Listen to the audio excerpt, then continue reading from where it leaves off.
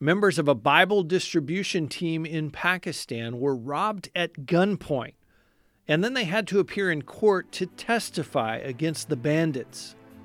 The testimony of one of the church members shocked those gathered in the courtroom. Faisal John describes the scene. So judge was shocked. It was almost like his jaw just dropped. All the lawyers are just looking shocked on their face, saying, "We have never seen something like that." So what was it that church member said that shocked everyone in the courthouse? Keep listening to find out.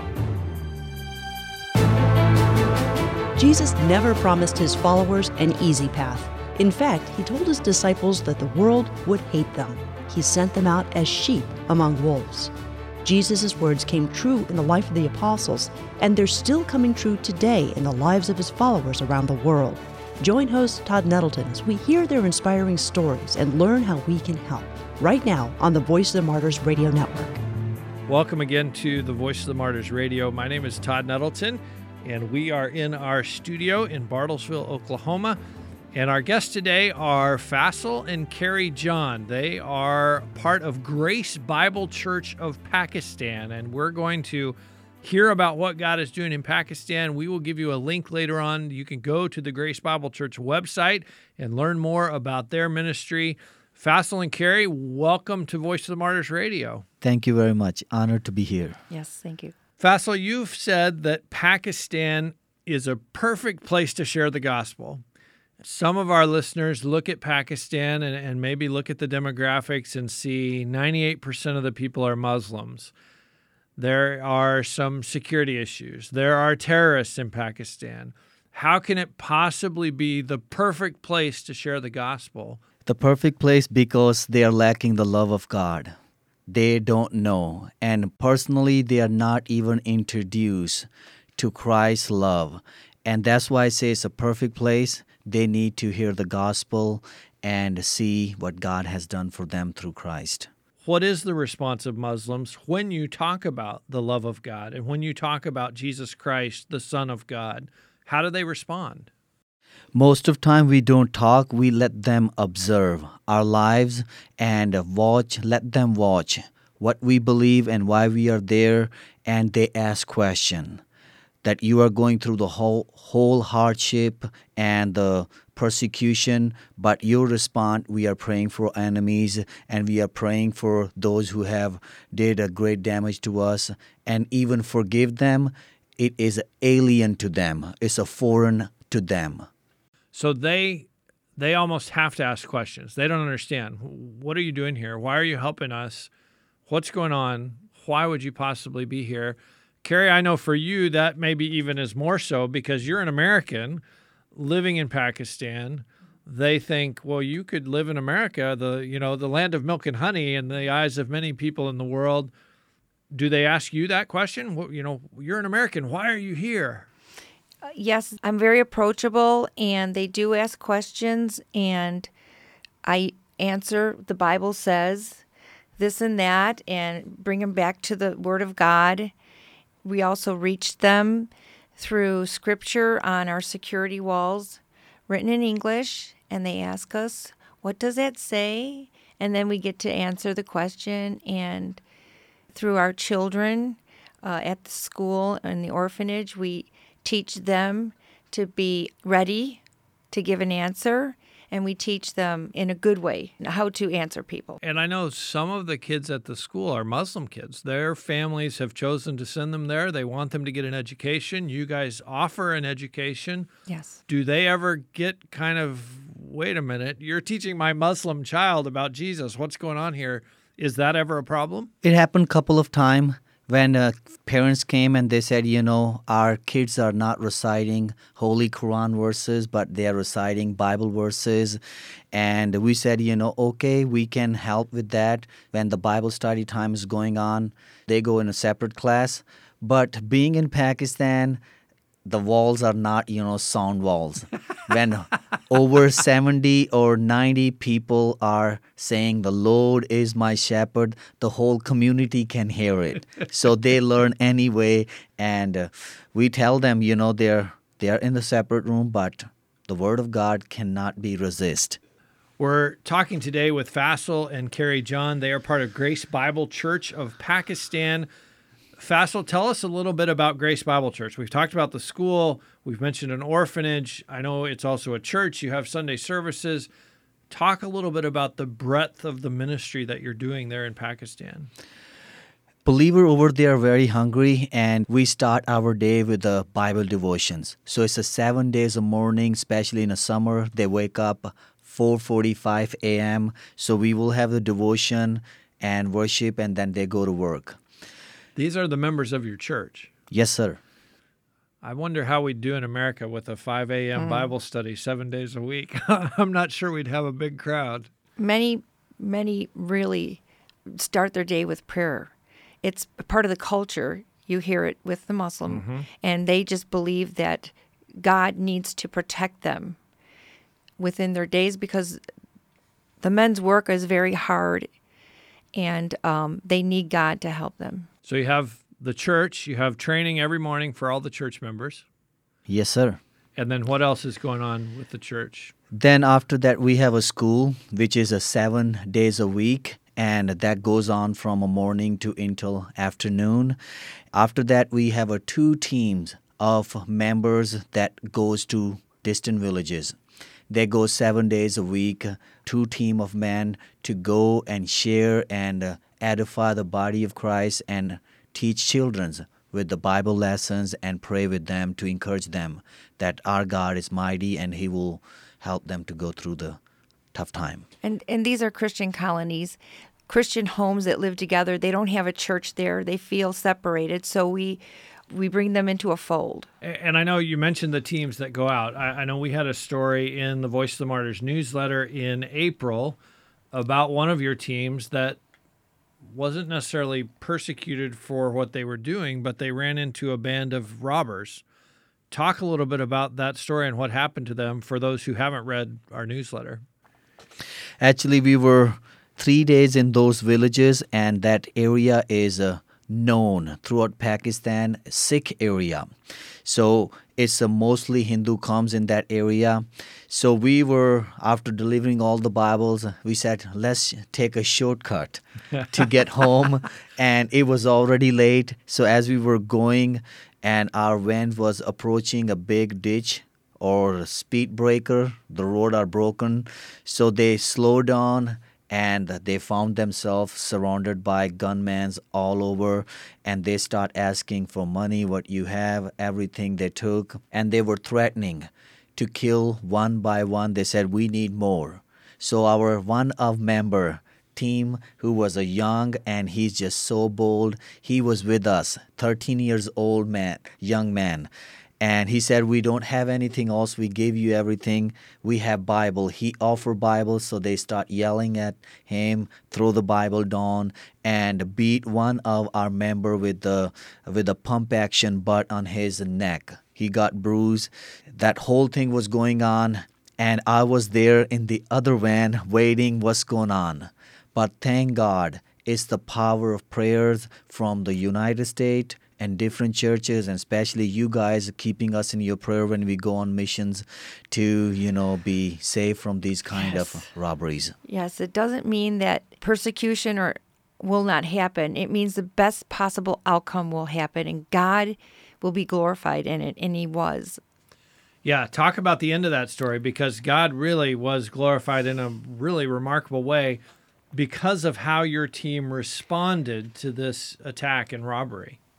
Yeah, we gave everything to them, and, before anything else happened, they let us go. They said, don't turn your lights on, don't look back, just go.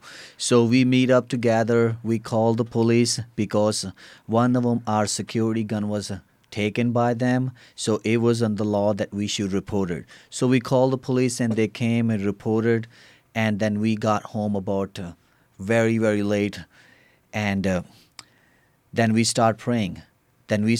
So long story short, within 3 or 4 weeks, police find out the robbers, they arrest them, they took to the investigation, they confessed, and then they call us. They said, we have found who has been, rob you and everything. So come and visit. We went and talked to them and saw the robbers and identified them. It was a little bit scary for the whole team to go back to the same places. But thank God, through the investigation, we talked to the lawyer and they said these robbers are going to prison for at least 13 to 14 years under the charges that they were doing against you. So what do you want to do? So the whole team was praying and thinking, what should we do? How can we display the love of Christ to them? And a lawyer in the other side saying, oh, you can keep the charges and you can have more money from them and they will still go to prison and then later on ask more money. He was just talking in his lawyer skin. He's trying to, make also money for themselves, but we were not in that business. After praying, sharing with each other, our team, we decided to show them the love of Christ, so we forgave them. In the court, when judge says, you have all rights to say whatever you want, and they will go right away to the prison. And they were handcuffed, everything, and one of our team member, his name is Rajesh. So he said, for God so loved the world that he gave his only begotten Son, that whoever believes in him shall not perish, but have eternal life. As he quoted the passage and he told the judge, we forgive them. So judge was shocked. It was almost like a picture. His jaw just dropped. All the lawyers are just looking shocked on their face, saying, we have never seen something like that. We have never heard something like that. Why do you do that? What an opportunity. Yes. They answered, they said, Christ forgave us, and we are doing the same to forgive our enemy, those who were going to seek harms for us. Wow. It was a powerful moment in that courthouse. They said, we never seen that. It was like you can hear a pin drops sound in that courthouse. And right away, judge canceled all the papers. They were right away in the courthouse, uncuffed, and those robbers start weeping. Wow. Stop weeping. They said, nobody have done anything like to us.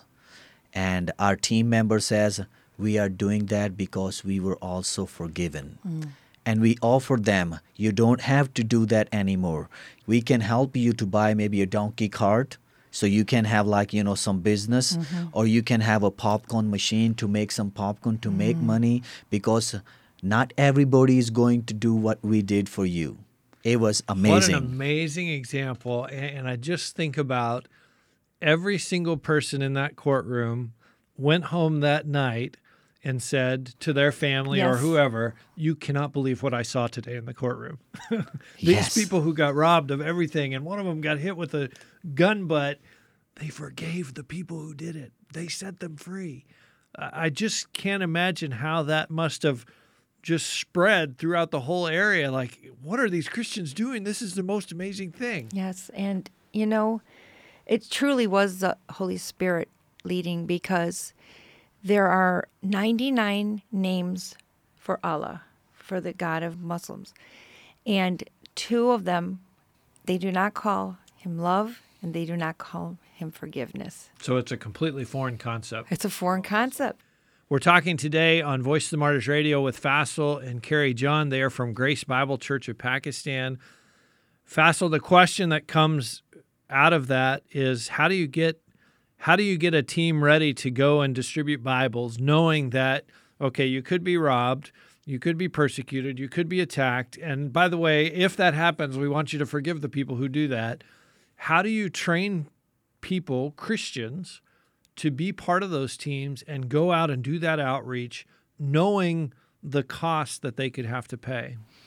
Yes, we have to talk about it, because I was telling them that these kind of things more can happen. So I asked the question. I said, we are going again to distribute God's word for those who are waiting.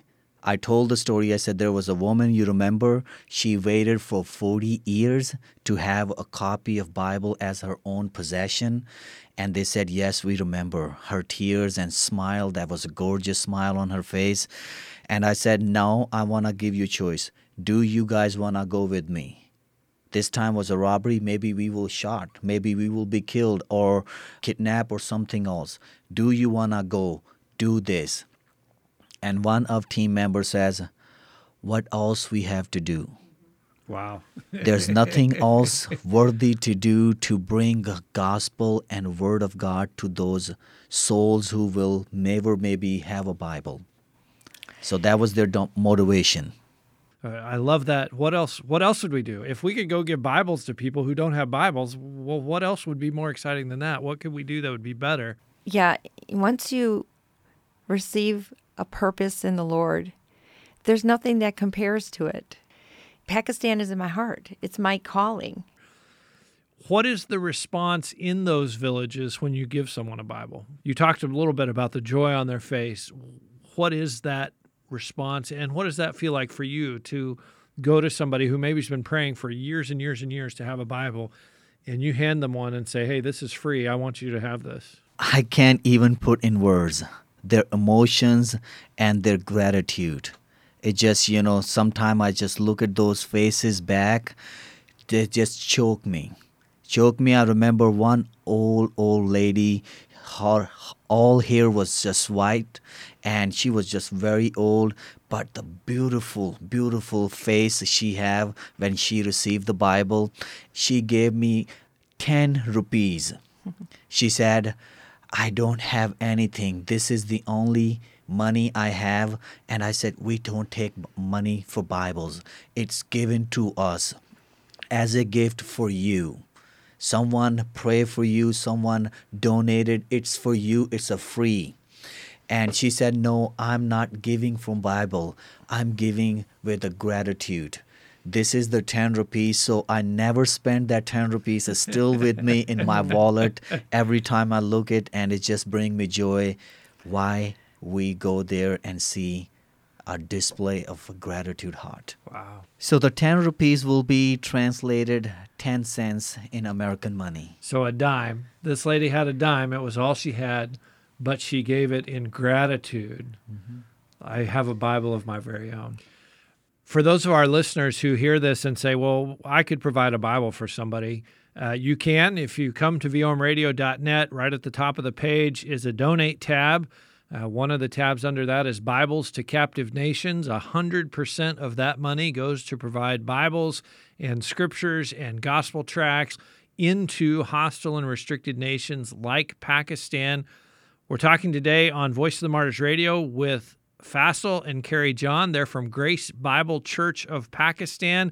When you come to vomradio.net, we will give you a link to their website. It is gbcpakistan.org. Faisal, part of your ministry is preparing leaders and training pastors and leaders for the church in Pakistan. What's the greatest need among those leaders, or what's the thing they most need to get a hold of to be effective in leading the church there? Yeah, most of the time the struggle is with the, being in Pakistan, they sometimes can't have like a education like college education.